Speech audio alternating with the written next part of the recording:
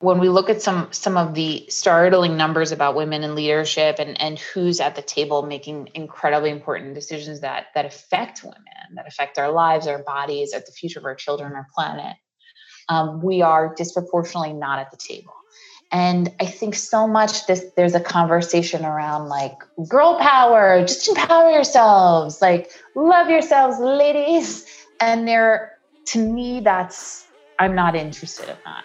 I am way more interested in actually providing tools.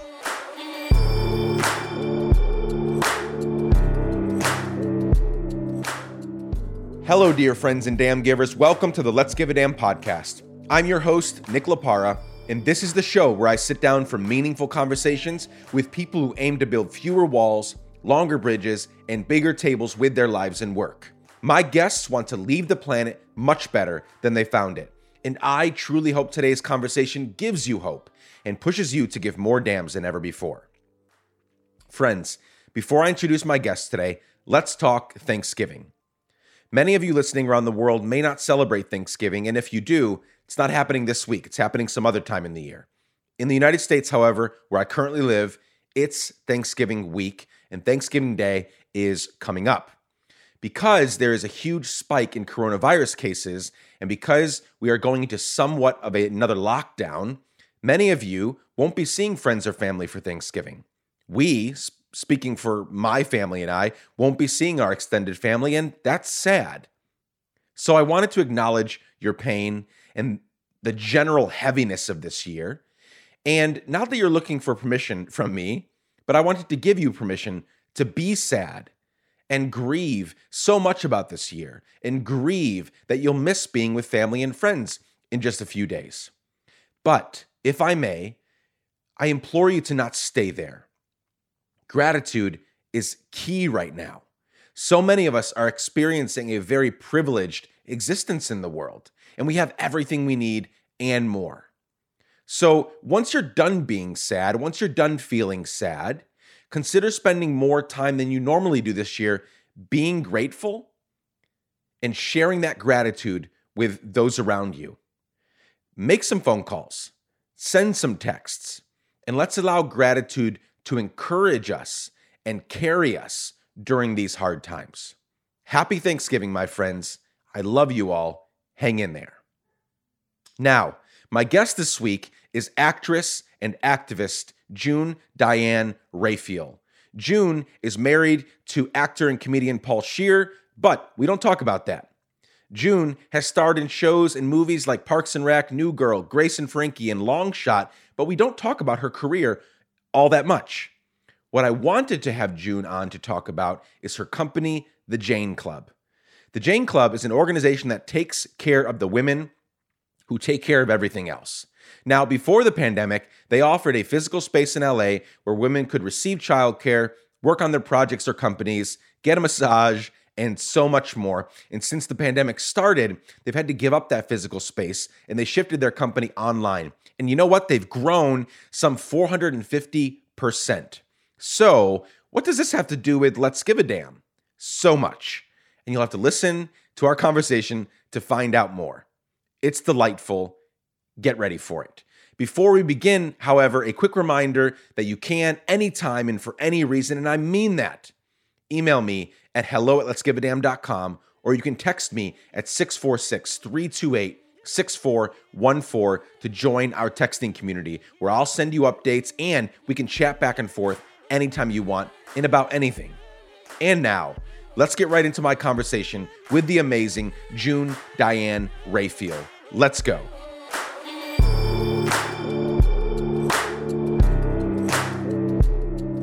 It is such a pleasure to have June Diane Raphael here on the Let's Give a Damn podcast. Welcome, June. Hi, Nick. Thank you so much for having me.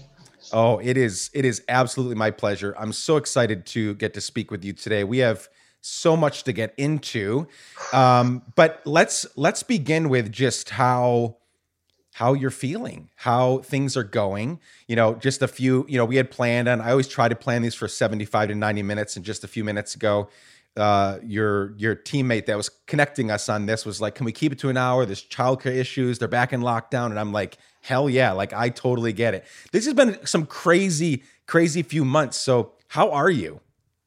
Oh my gosh. Well, all things considered, and in the big picture, I'm doing just fine, truly. But it is an interesting time where, like, the domestic sphere has never been so present, and public. And that's one of the things I actually like about this time is the understanding and the, and that's something I hope to take forward with even when we are, out of lockdown and out of quarantine and into a vaccinated post-COVID world, that people's lives, which I think, especially for women, we often hide or pretend are not happening or don't want to reveal because maybe it's going to imply that we don't care enough about being here, are seen in a different way now. And I think actually there's more space for all of that labor to come to light and for people to really acknowledge it and say, oh no, that's valuable too. And I see that that's happening, and that takes oftentimes precedent. So I am totally juggling, and I am fortunate enough to have the work of domestic laborers in my home. God bless them, a full-time nanny and someone who also helps me clean the house. So I have help with the domestic labor I do in my home, and still am a little bit underwater. Yeah. So it hasn't been easy, but I know it's also easier for me than others. And I think the way I'm feeling in general is that my days start off really good and I'm really energized. Yep. And then slowly I descend. Yeah. Yeah. I wonder why. I mean, it's like the reality of the world and the reality of what's happening. Yep. Yeah, and there's a lot. I mean, the election, like it just feels so heavy right now. I can start my day out, and I'm naturally not even optimistic. I am just a very energized type A, like creative, Enneagram 8, like go out there and build and protect and destroy a few things in the process. And so I can start out my day. I start out my day with so much energy, like ready to go. And then I'll get into the emails and news and social media. And for a living, I tell stories in a variety of mediums. And I start thinking about all that's going on. And I'm like, damn, like if I look right now at my yard right now, everything looks perfect. It's a sunny day here in Nashville and, everything looks fine. But out there's so much pain and hurt and so many people not taking seriously what's going on. So the weight of everything, even if you do have all the help that you have, like it can get a lot. It can become a lot. Yeah. And I used to be able to put our kids to sleep and then put in another few hours, even if it was while watching TV, and doing kind of the admin of life, getting through certain things that needed to be done and emails, et cetera, the kind of busy work. And I'm finding that I'm actually not able to do that anymore. That when night falls and the children are asleep, I have to get into bed. Yeah. And I have to just be in bed. It's so that's new for me. I feel like I'm not as productive in that way, but I don't have a choice in some ways that I think is good. Yeah. Because I have to shut off. Yeah. And I think that's fine. The post-COVID world is going to look a lot different for the industries we work in, for everything. Everything is going to look different. And I think it's going to need us to be energized and rested up and ready and available, because I think there'll be a lot of opportunities, a lot of new ways to create and a lot of new ways to help and a lot of new ways to affect change. And if we're tired out from just hustling our way through the pandemic and not caring for ourselves mentally, physically, emotionally, spiritually, all of that, then we're not going to be up for the task. So I too have felt that. I generally am kids go to bed, spend some time with my wife, then I'm back out in my office working till 1 a.m. sometimes. I have like 5 or 6 different projects going at all times. And then lately, the last month or two, especially with the election shit and all that, like I thought, kids go down. And I'm like, let me just hang out here a little bit longer. Like, let's talk longer. Let's watch one more episode. Let's just chill because I am beat. Like, I am drained. And Yes. that's just where we are. Yeah. And I think that so much has been, I don't know. I also believe that we don't feel as a society and culture really comfortable grieving and really comfortable naming grief and things that we've lost and sitting with that. And sometimes I think the work of grieving is actually the work of being still. And I think that I'm doing my grieving, the loss of seeing my friends, the loss of, things that my children have lost, the loss of seeing certain family members and my nephews.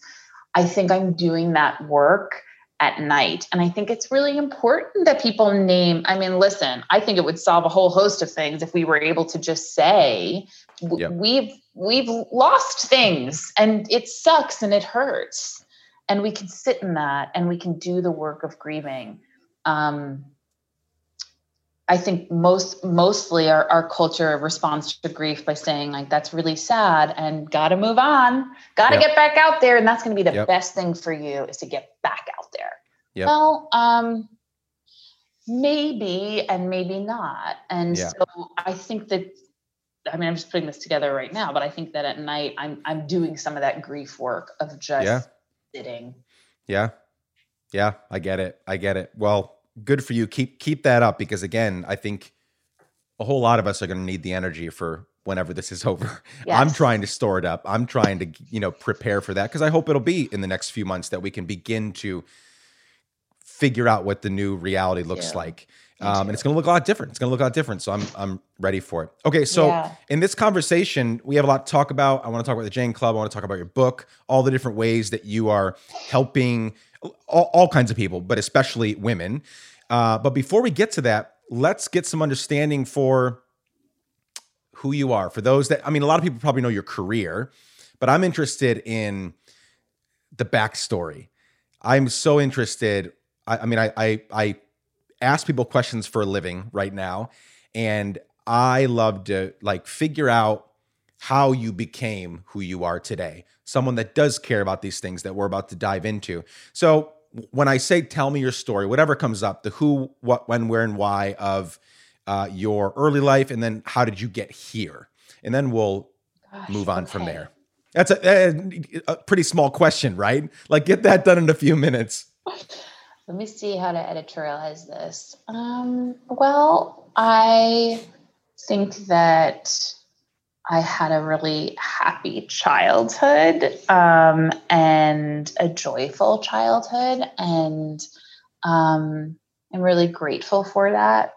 And especially, having met so many people who have had childhoods filled with trauma. I didn't have that. I'm not saying I didn't have wants and needs that weren't met. I did. But at the end of the day, I felt loved and unconditionally loved. And I felt like I had a family structure that was committed to joy and laughter. And so that was really in my DNA. And I also, I guess this is sort of connected to it all and why I am interested in women and complicated women in terms of playing them and characters, but also just in general, because I think I was so deeply affected by my primary relationship, which was with my mother and her. I just grew up thinking women were hilarious and complicated and endlessly fascinating. And I look back on it now, I'm actually I think it was a pretty rude awakening to go kind of come of age and enter into the rest of the world, which didn't value women and centered masculinity so much, because I grew up in more of a utopia where I had two sisters and a matriarch and a wonderful father too, that also thought my mother was hilarious, fascinating, a storyteller. and her friendships were hilarious, fascinating, rich, with other women. And so I remember kind of walking into the world.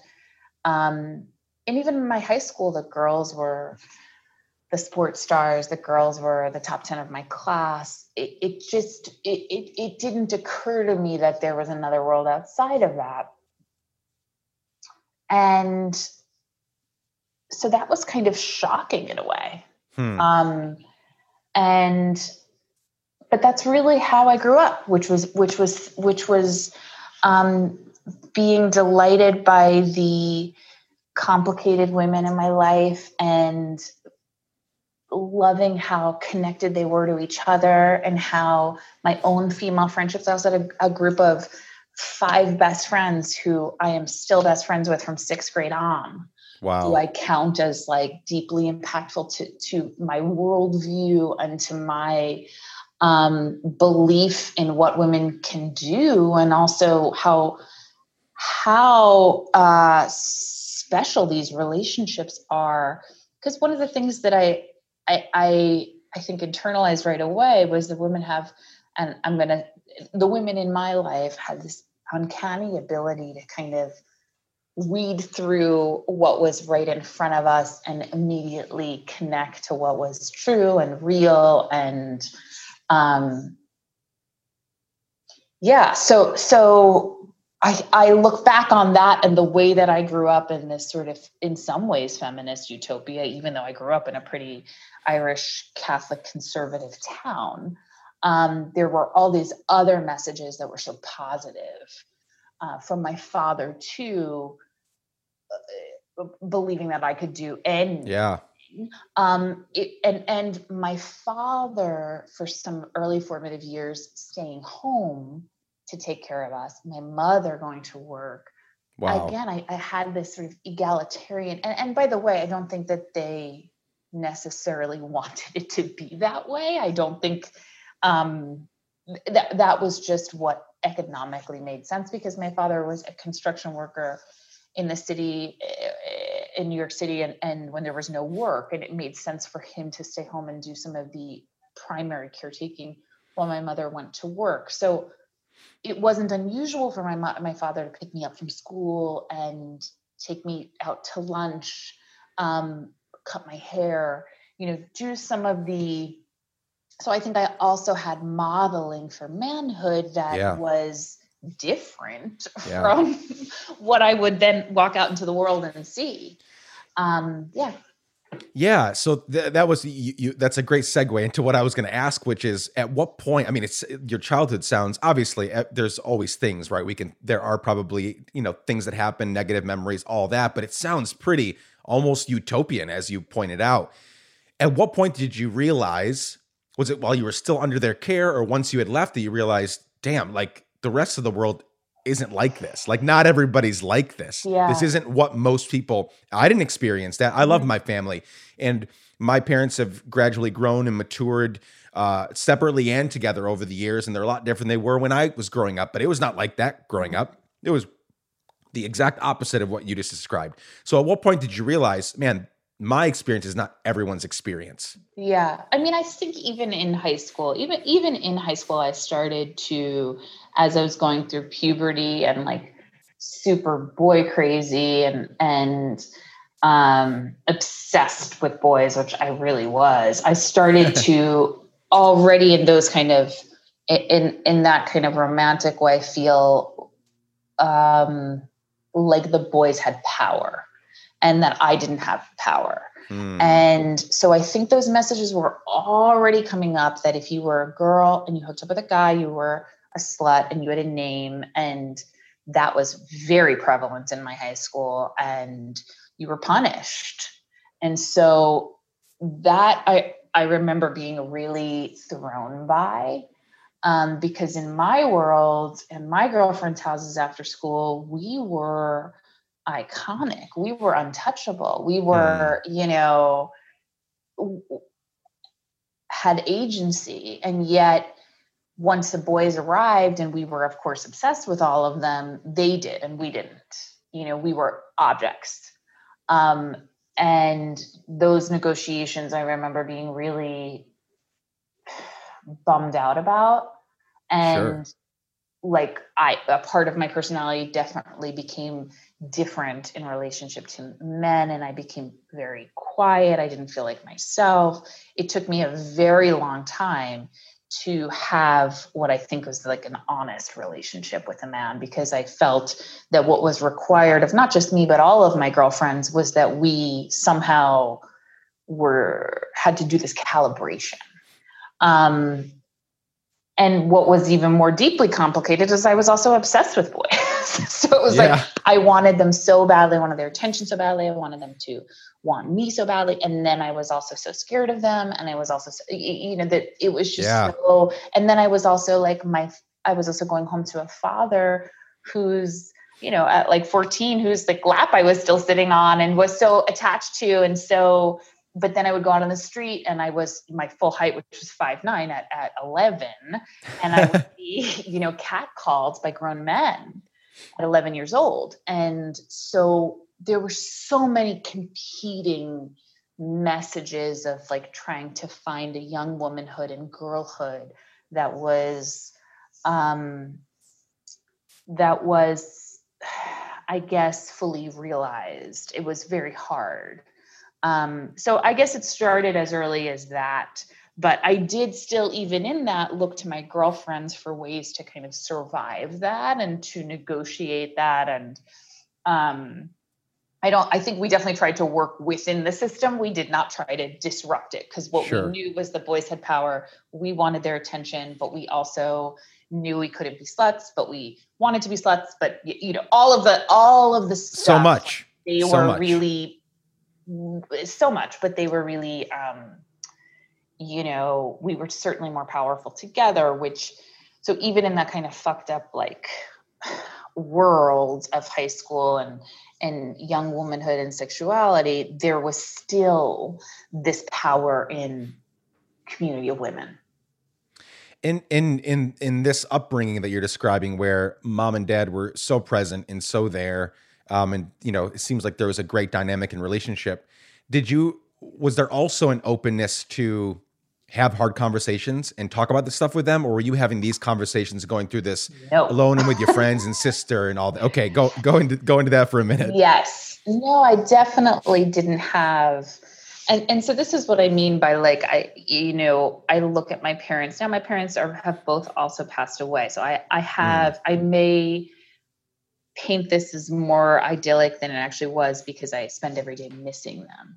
But I did not have parents who, I always describe my parents this way. Like, I had some girlfriends whose parents listened to the Beatles growing up, and my parents listened to Elvis growing up. They were also a little bit older. So that's like, if you're listening to Beatles, that's a whole different mindset than growing up listening to Elvis. Yeah. So my parents were older. They, my sisters and I joke, we heard my mother say the word penis one time and one time only. And it was to describe what prostate cancer was. And she said, it's cancer of the penis. And we all like screamed and started laughing hysterically. She said the word. So there was I never got to talk. Nobody discussed sex with me. We had 3 teenage girls in the house. And like, I think about that now. I'm like, what the like, it's so crazy to me. Yeah. But at the time, I think there was one book that my dad covered, like, you used to cover a textbook. There was one book that was like passed along, and I don't even know if it got to me because I was the youngest of 3. So we were certainly left on our own to figure that out. And there were no conversations around that. But I also grew up in like a very conservative town, and complicated politics. Like my parents are both Catholic. My father was pro-life, but also an environmentalist and also against the death penalty. Like I actually think about his politics, and he was a Bernie Sanders supporter, right? He died right before the 2016 election. But wow. I'm like, you don't necessarily see his type of politics anymore, which was, like we were, before anyone was doing this, my father was composting in the backyard, buying from thrift shops, never had an air conditioner because so we were doing things that were, people just thought we were weird, but my father really, was an environmentalist and believed in like sustainable energy. So yeah. But we didn't have, certainly no conversations about sex at all. And I just was left to, again, through the community of my girlfriends, able to figure a lot of that stuff out and find safety in them. Did not get that from my parents. Yeah. Nope. Yeah. That seems sort of par for the course for that generation of parents. Yes. Like it just, we won't dwell on it anymore. The point has been made, but it's same in my household. I mean, so I'm one of 12 kids. My parents had 12 kids, and eight boys and 4 girls.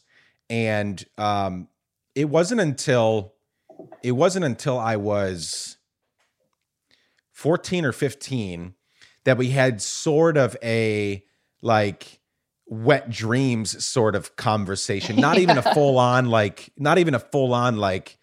okay, this is sex and this is pornography and this is this and here's the boundaries and here's none of that. And I was 14 or 15 with 8 boys. Like talk about raging hormones everywhere. Yes. And that's sad. Like in fact, I'll say this. I have 3 kids. They're 6, 7, and 8. All 3 of them already know more about sex and the reproductive nature of women. I'm sure. Sure, maybe. But like definitely when I was a teenager, they know more already because I want them, it's kind of like the drawer in your dad's desk. He's like, don't ever go in there. Well, of course, that's the drawer I'm going to want to go into. Exactly where I'm going. I'm going nowhere else but there. 100%. So like I grew up, don't drink, don't smoke, don't do any of that stuff. My kids see me, drink alcohol responsibly, smoke weed responsibly, do all the things responsibly. And we have these conversations because I want them to grow up being informed and to never be afraid to talk to us about it. I want them to come talk to me and say, here's where I'm struggling. I don't know what's going on. Help me. Totally. The friends are great. And it's so cool that you have that community of, ladies around you, but like a parent's, that's a pivotal role. Oh, and by the way, we're all 12 years old. I mean, how much patience do we have? To the point where when I was in college, my first year of college, I got a raging UTI. And again, nobody told me because I didn't have parents ever talked about this. Like, oh, if you're a young woman and you're having sex, like go to the bathroom afterwards. Otherwise you're at risk for UTI. Again, great information. Wish I'd had it. Well, I didn't do that. And had such a bad UTI that, and of course I'm a recovering Catholic. So at that time I'm like, well, this is it. This is the punishment that I deserve. And I'm sure, and this was in, I guess, 98, I'm sure I have HIV. And you know what? I should. Like these were the types of messaging because I had no one who told me any valuable information. So yeah, I definitely want to have different conversations with my own kids. And I also recognize nobody had those conversations with my parents either. And they were limited. And our generation gets to break that cycle, I think. For sure. I hope we get to do that. I think definitely we do. Yeah. And we should take advantage of that. Like that's an opportunity that's presented to us. We get to change the nature of the conversations happening. We get to destigmatize all of these like off limits, beware topics. Like, no, that's not that big of a deal. Let's talk about it. Let's talk about it. Okay. We're going to talk about, I want to get into the big stuff right now. But before, I just want to say, we're not going to talk much about your career because people can go out there and look for it. Many people have already watched your stuff, and so I don't want to spend a lot of time there. I went real quickly before our conversation just to IMDb, just to like look at all the things that you were in that I didn't know you were in. And it just kept scrolling. It just like literally I had to scroll 4 times or something. I think you have like 80 something actress credits on there. So that's amazing. Like congrats on all of that incredible work. I don't watch a lot of TV, so I haven't seen a lot of your stuff. But I'll tell you the 2 roles that were not even like main roles that you've done that I loved. One was Sadie in New Girl. New Girl. I loved your contribution there. Always fantastic. I mean, you were in like 8 or 9 episodes, I think it was, but like always loved seeing you come back. And then you were hardly in there at all. I wish she would have come in like a more of a role, but what's her name? Tinnifer. In Parks and Rec. Yeah. I loved like that episode where you and April go back and forth. Man, I love that too. That was so much fun. Yeah, super fun. But obviously, you're like way more well known for Grace and Frankie being Jane Fonda's daughter. I would die to do anything with Jane Fonda, let alone play her daughter on TV, right? But yeah, super great stuff with your career. But what I'm interested in is the Jane Club and this amazing book that you co-wrote. So let's spend the bulk of our time there, if you don't mind. And I know that the Jane Club has had to, I want you to describe what the Jane Club is, what a Jane is, and all that, you know, all that it took leading up to you and your team starting this thing. But then I think it's important to, you know, to point out and to talk about, okay, the main ways in which you all were functioning can't take place during a pandemic. And so what's happening, you know, like this is pivot season for you all, figuring out, okay, this is important work. It's super huge work, and we'll get more into that, but we can't do it in the ways we did before. So why don't you start by talking about how did the idea for the Jane Club even come about? Yeah, I mean, it is connected to the book in a way, because I think writing, I was writing the book, and I was starting my 4th season of Grace and Frankie, and I had just had a baby, and motherhood for me was really, well, I guess it was all the things, but I was very shocked after having my second at how difficult it was for me to kind of transition back into professional work outside the home. And I felt like I was either hiding. I mean, we just talked about this at the beginning of our conversation, like hiding, not just the actual care, like the physical labor of the breastfeeding and the taking care of small children, but also hiding like the emotional labor of holding them in my head at all times and being with them at all times, and feeling the weight and responsibility of being the steward of their childhoods. And I felt like if I were to admit that, and if I were to say that without apology, that people would think that I don't care enough about this other professional work that I'm doing. Wow. Yeah.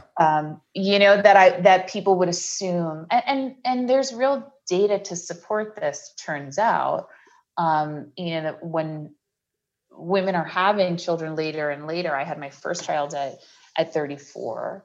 And now we're having children at the same time. Like we've put this investment into our professional careers, and it's probably starting to pay off. And we are starting to make the most amount of money we'll actually ever make in the entire course of our career. Yeah, sure. Right. And this is the prime. That's intersecting at the exact moment we're having our first and second children. And I was feeling the chaos of those critical years of both caretaking and you know, child development, and those critical years of your professional career.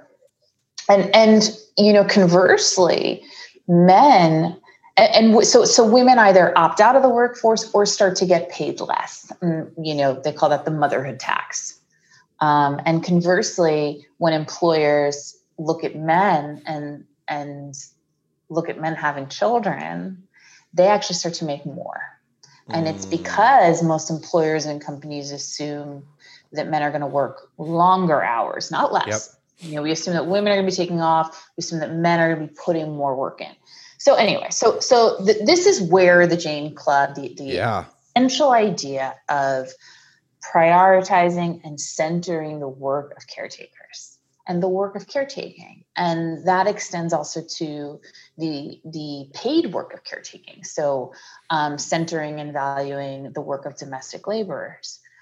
centering and valuing the unpaid work that women do and men do in taking care of small children, taking care of elderly parents. I mean, I fundamentally believe that like we like to think of ourselves as a society that cares about children, but we don't really.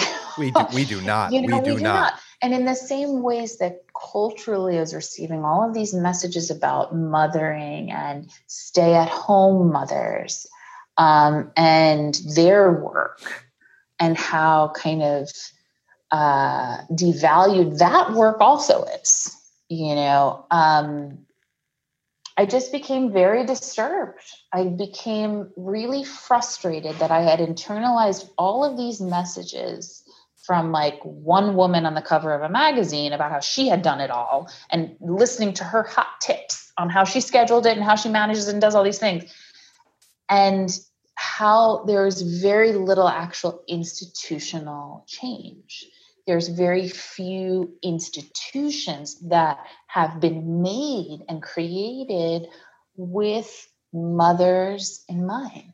And so that's where the Jane Club started and came from. The idea that women could arrive to our physical location and they could drop off their children. We took care of children from 3 months on.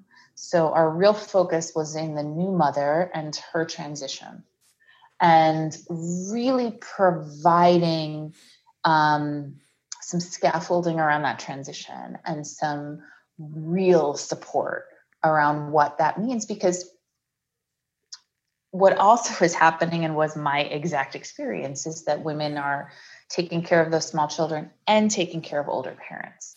So on both ends, we have this unpaid labor we're doing, plus our professional careers potentially, plus hopefully ourselves.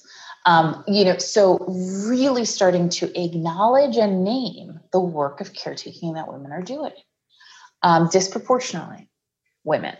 And so the Jane Club started as a physical location where women could come and bring their children to our child care center we called the Nest. And the location we had in Los Angeles, the Nest is on the first floor.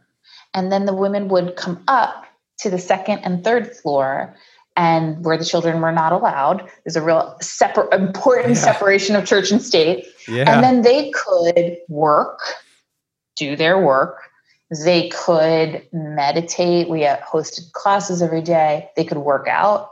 They could get their nails done. We didn't put a judgment value on what they needed to feel okay. For some women, that meant,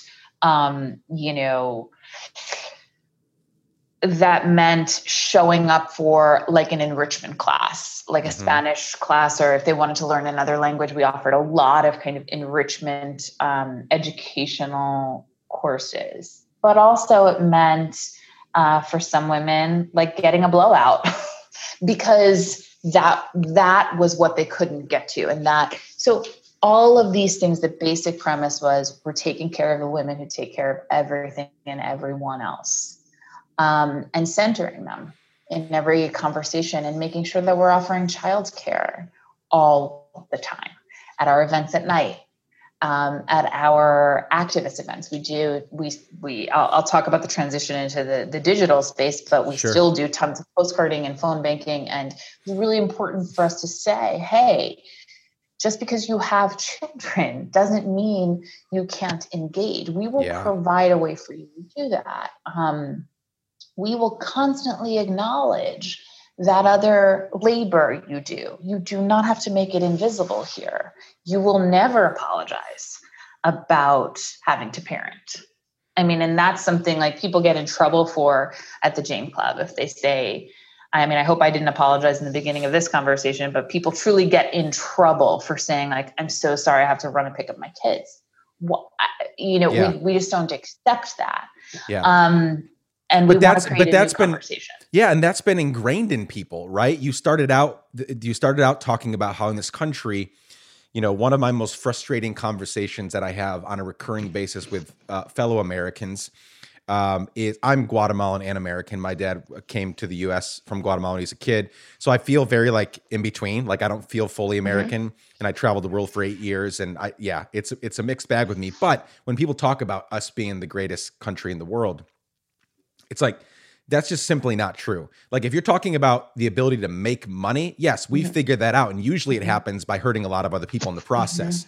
If you're able to make like these, humongous amounts of money, a lot of people are hurt in the process. But we're not great in so many other ways. We're high in infant mortality rate. We're low on the we are low on education, and like you said, we do not provide. We're one of the only like advanced economy countries that doesn't provide it, like doesn't mandate maternity leave and paternity leave. I mean, there are countries that give you a year if you're, for the mother, and like six months or more for the father.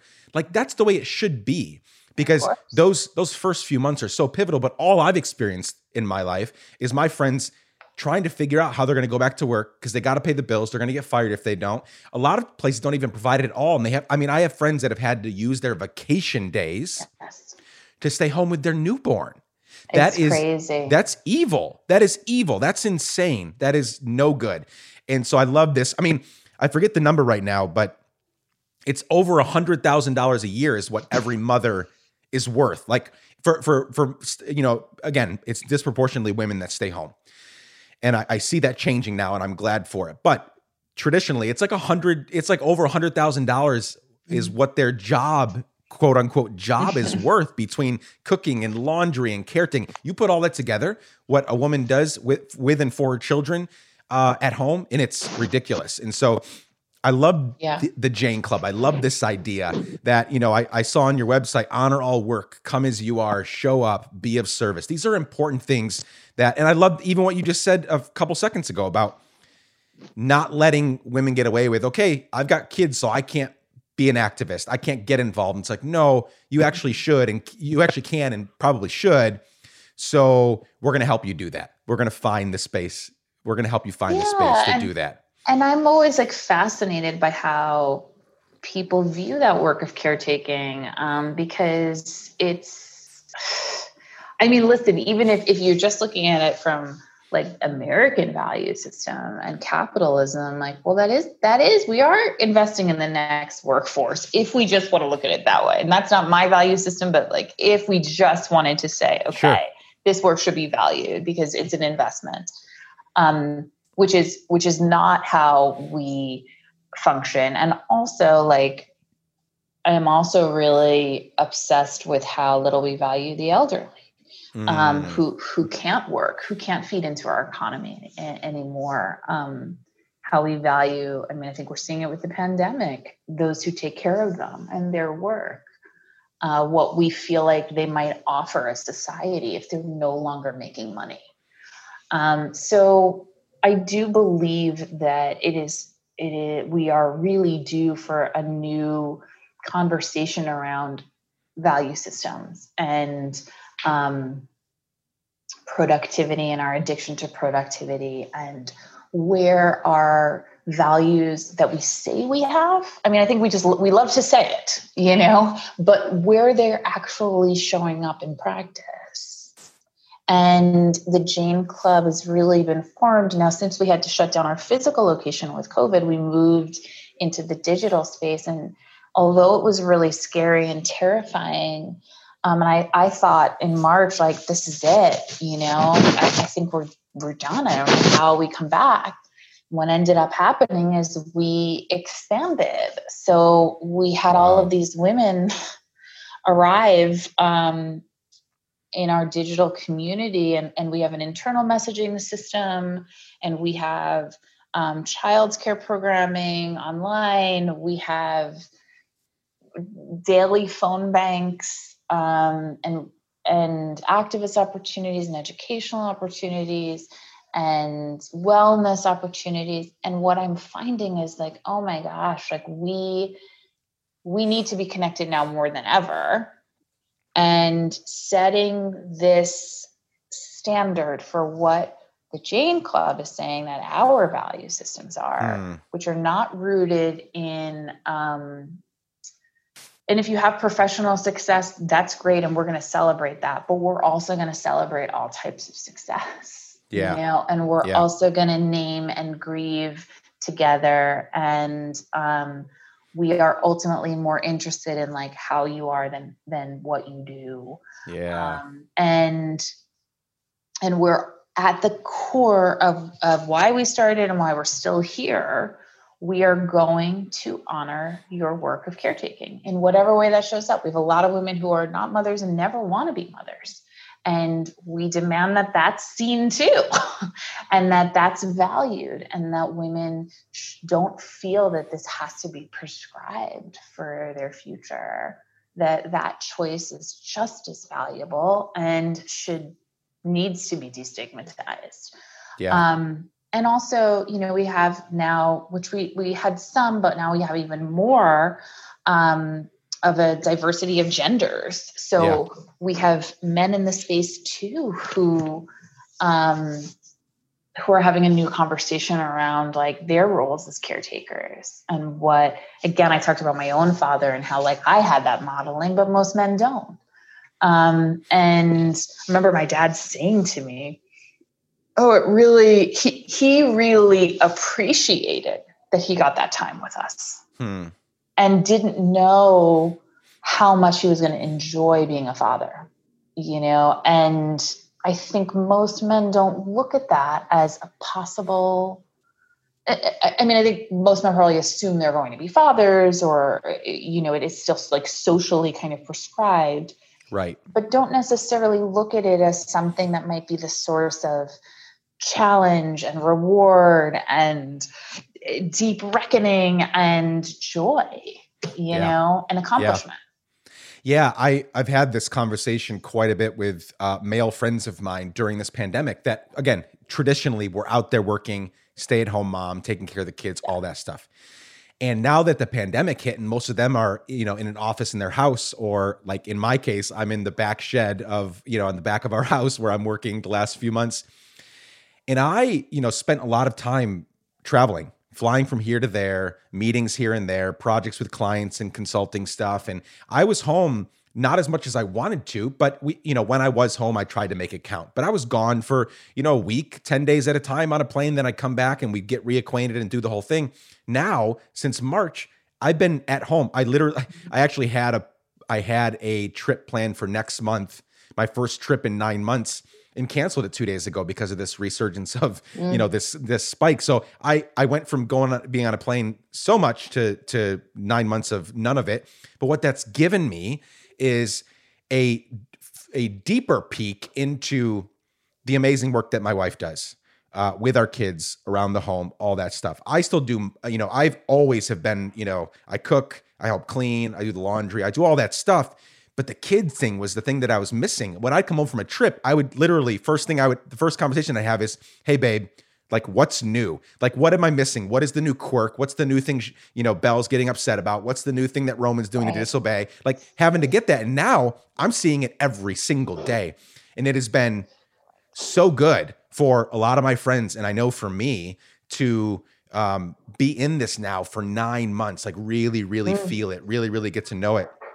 And so I think the conversation, again, this new reality, right? This new post-COVID reality is going to be, I think, really good for relationships, for, and it's also exposing a lot of bad stuff. Like relationships that weren't good are now worse. Like I've had a couple of friends get divorced during this time, and that sucks, but it's been hard, right? But for those that are like really in it and trying to make it work, and there aren't those problems that, the answer is divorce at some point, like, it's deepened it and it's really helped out. And yeah, there's hard conversations, and I've yelled more than I care to admit.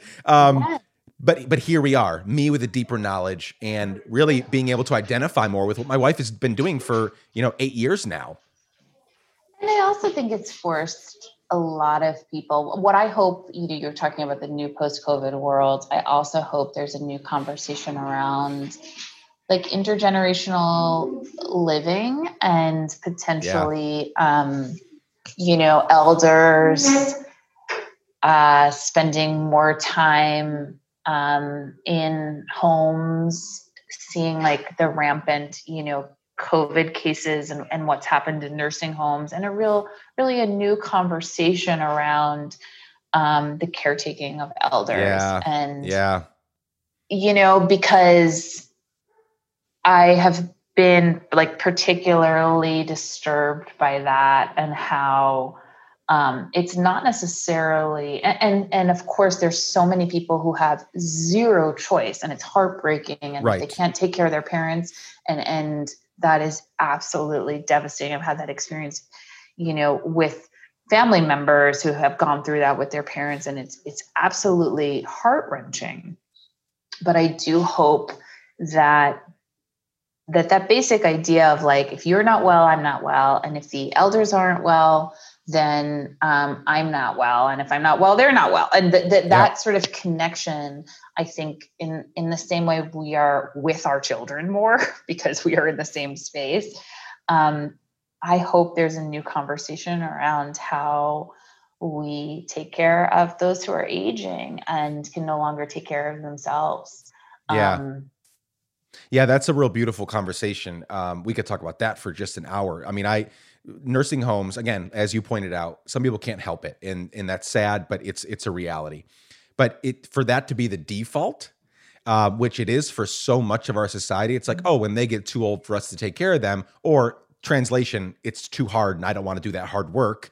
We're going to put them in this home and they'll be well taken care of, but it's like, it's not your family. Like, those aren't your people. They don't care about you. And for centuries and millennia, there's been that family structure where it is from like birth till death. Like, you're a family, you're taking care of each other. You're being taken care of. And now it's just not. Now, I think that people have to make those personal individual choices, which I don't judge, because we're not set up for another way.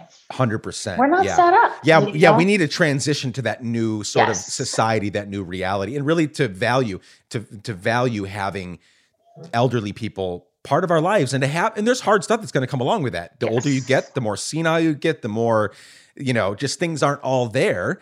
Yes. And that's okay. Let's have let's do the hard thing. Let's have those conversations. That's really beautiful.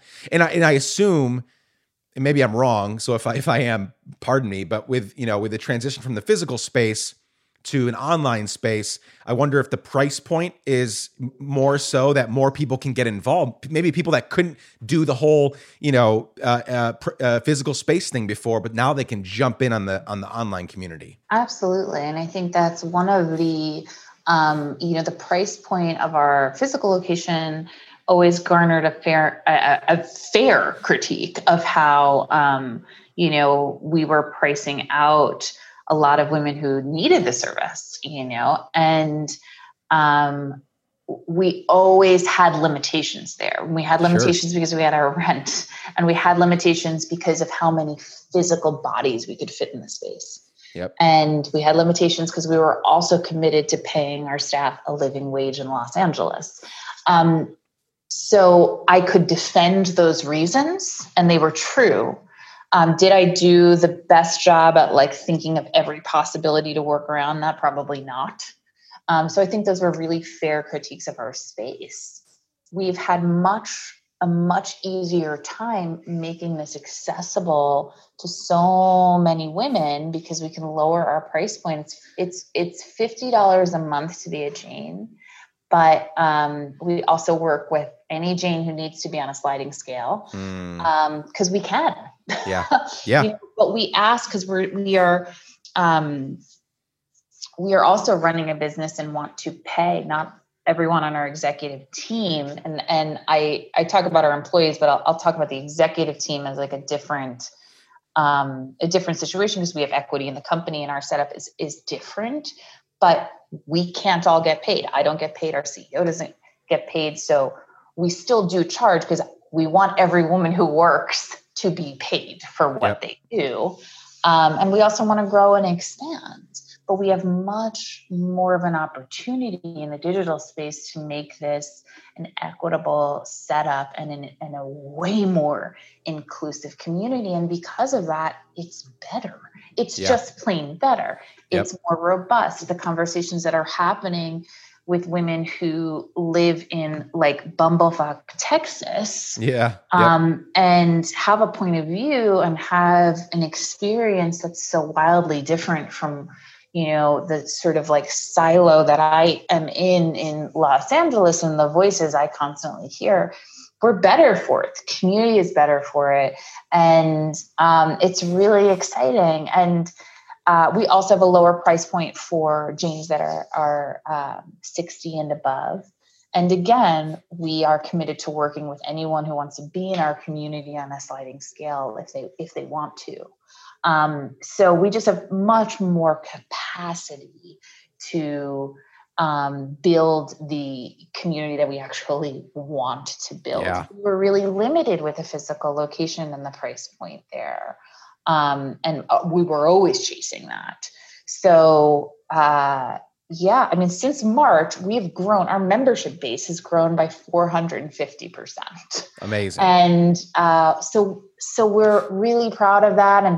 And Janes are getting, you asked what is a Jane? And I'm like, oh, it's so what I have found, because again, I've also received a lot from this community. And yes, I've been responsible for building it, but I've also sometimes just am witnessing it. And sometimes I'm just like really getting the resources from it, is that Janes are really interested in helping each other and interested. They're generous. They show up as they are.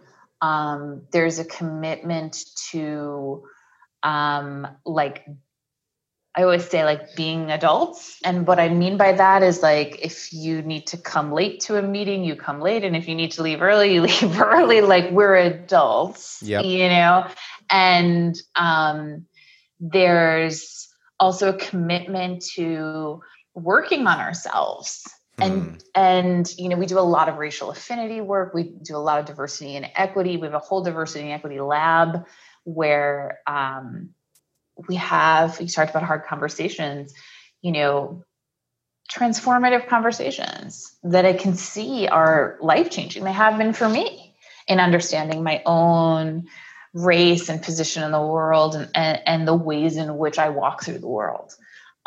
So that educational piece is really important to us, and building a community that prioritizes that.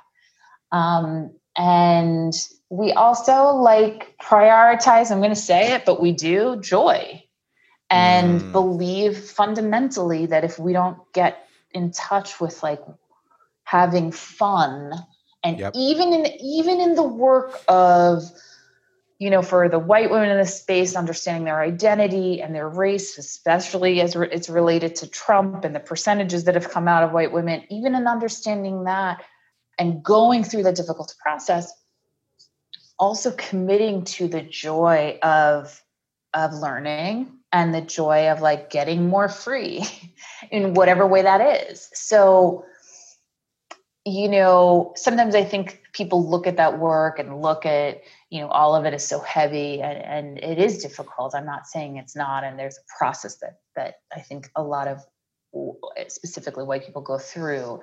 Yeah. But I also think there's a lot of joy at along the way and within community. So we have difficult conversations, we have fun conversations, and it's really, it's hard to describe. That's the only place we fail constantly, is describing what it is. Sure. Because ultimately it's a platform. And I was talking about Facebook the other day. I'm like, oh, is it crazy to ask people to pay $50 to be part of our community and to join this platform where we offer both live gatherings, and then there's the social connection online, and there's all these different ways we connect. We have book clubs that are super engaging. We do all of this stuff. And I'm like, well, but you know what? People get Facebook for free and their data is being sold. You know, so 100%. And we do, I think, a very good job of moderating all of our channels and facilitating the discussion so that those spaces, we don't use the term safe space anymore, but they are courageous spaces. There you and go. People are offered feedback, and, nobody's canceled, and we try to make those spaces as harm-free as possible. Well, we put a lot of thought and energy into that. And that's not happening on Facebook. It can't. Nope. So yeah, there's an intimacy and authenticity to the space, this digital space that we've created that, again, has really been led by the community itself. I don't feel like I can take I wish I could like take full credit for it, but it really has been community led. And, you know, we also, like, on our executive team, did something that was super uncomfortable for me. And I'm so glad we did, which was in April, the very beginning of April, like we started talking to the community about how the business was going and just told them. Imagine that. Yeah. Imagine that. Just like, this is hard. If we don't like grow by this percentage, like we will have to wrap it up. We did have to let someone go. We did have, like, we are completely reorganizing to try to make this work. We also don't have childcare, like just fully putting it out there. Yep. And although that was deeply uncomfortable and I was in like a full body sweat, I was also like, people showed up to help us. Beautiful. And so we have been really, this transition, because we were so caught off guard, forced us to be transparent in a way. I'm like, oh, I'll never return to that other version where like the leadership holds itself over here to this, like, and we try to do all the work and not show it and just like show the beautiful experience. That's really changed. And that's a culture I'm now actually really proud of. I really, really, really love the Jane Club. Like come be a Jane, Nick. I might. I mean, yeah, it's much different. Like people are going to pay for this because they're not getting any of what you just described on a platform like Facebook. Facebook is so confusing. It's so like blank slate. Like anything goes there. So you can't really, I'm not saying it's impossible to build real community, but it's so fucking fake. And it's so easy for people to get in there and sabotage ideas and conversations and stuff. And primarily, we're not all there for the same purpose, right? Yeah. Where if you join something like the Jane Club, you're there to uplift, to empower, to receive, to give, and all of that. I mean, every city needs a physical Jane Club, but I'm so glad that now this thing gets to grow like globally online, you know? By the way, like that's the other thing that's happened is it makes our growth plans now make a lot more sense because we can look at the map and see where all of these Janes are and then work on opening physical locations and where there are already these communities. Yeah. As opposed to opening a physical location is so capital intensive and the way we are growing now is just so much more sustainable and makes a whole lot more sense. That is still the North Star for me, making sure that we're offering childcare. Again, we don't have a government that subsidizes it and provides it. And so making sure, especially for new mothers who want to be able to, in between calls, come down and take a music class, who are not ready to do that full separation from their very, very tiny baby, who can breastfeed. I know I said kids weren't allowed on the second and third floor. The only exception to that, of course, is breastfeeding. Babies who are welcome everywhere. But who can do the work of mothering without apology. Yeah, that's important. Is really important. And so that still remains the North Star. And I actually feel like now we're better set up to get there. Beautiful. We're about out of time, but I do want to ask you quickly, because I think the book is so important, Represent, The Women's Guide to Running for Office and Changing the World, that you co-wrote with Kate Black. Sort of a toolkit, right? A guide for women running to run for office. And I think we need so much more of that. There's like 500,000 different political offices that someone can hold. And right now, still by and large, they're being held by men and by white men mostly. And so that's got to change in this next generation so that our kids have the space to work out and publicly thrive on all the stuff that we're teaching them in the home, right? Because if they experience it at home and then go out into a society that is misogynistic, that is, anti-women, or not anti-women as much as like you're in that role and I'm in this role. We've got to get rid of that. So real quickly, like, what's your elevator pitch for this book and why should people go read it? Because they should. Yeah, I mean, I think it's just like similar to the Jane Club is when we look at some of the startling numbers about women in leadership and who's at the table making incredibly important decisions that affect women, that affect our lives, our bodies, at the future of our children, our planet, we are disproportionately not at the table. And I think so much there's a conversation around like girl power, just empower yourselves, like love yourselves, ladies. And to me, I'm not interested in that. I am way more interested in actually providing tools and providing the granular resources that take that idea, because we can all say like, yeah, women can do it. Any girl can be president. Well, guess what? We had a really amazing candidate and we couldn't vote for her. So, probably the most qualified presidential candidate. So I do think that we need to talk about the real stuff and how it's actually done. So the book really provides a roadmap, that takes a woman from that kernel of an idea of like, maybe I should consider this, to actually putting her name on the ballot. And because it's not easy. And the information on civic engagement, I really do believe, we don't teach civics anymore really in public schools, is kept away from us for very good reason. Yeah. It's kept mysterious. It's seen as someone else's work. It's seen as something you do if you have a ton of money, if you're male, if you have degrees, and if you're white. For the rest of people, like it really seems better left to someone else. And so the book proposes a basic premise, which is that we should all consider it.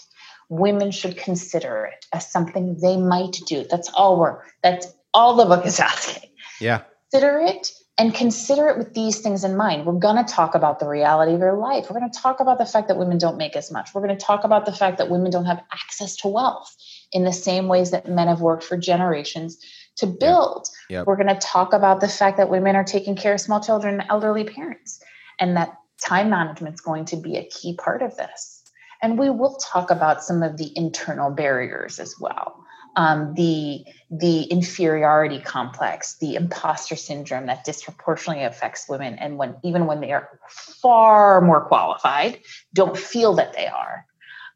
So we address all of it, and I hope it provides women who are potentially considering this as something they might do, a vision and how it can be done.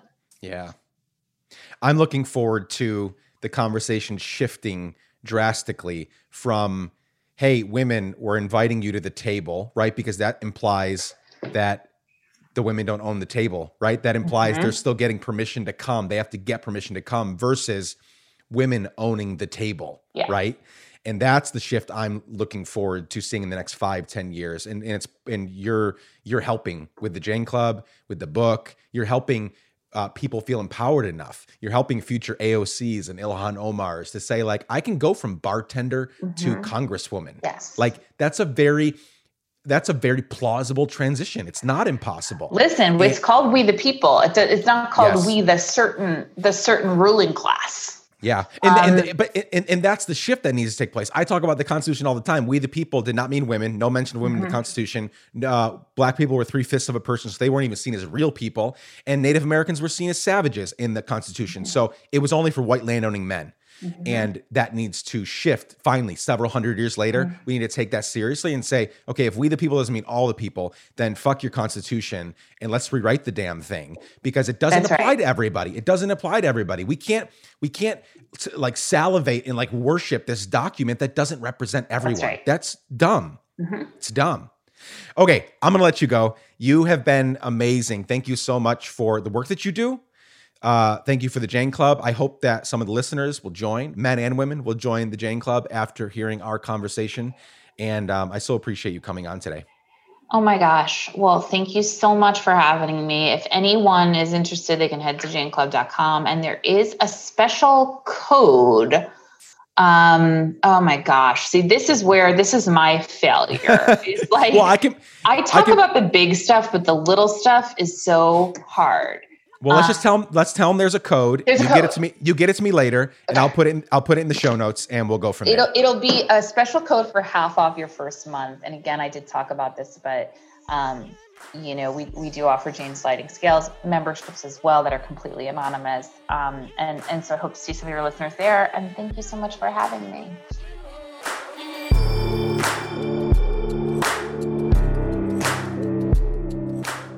My friends, I truly hope you enjoyed this conversation today with June. So much to learn from her about taking care of those that do the most work around us.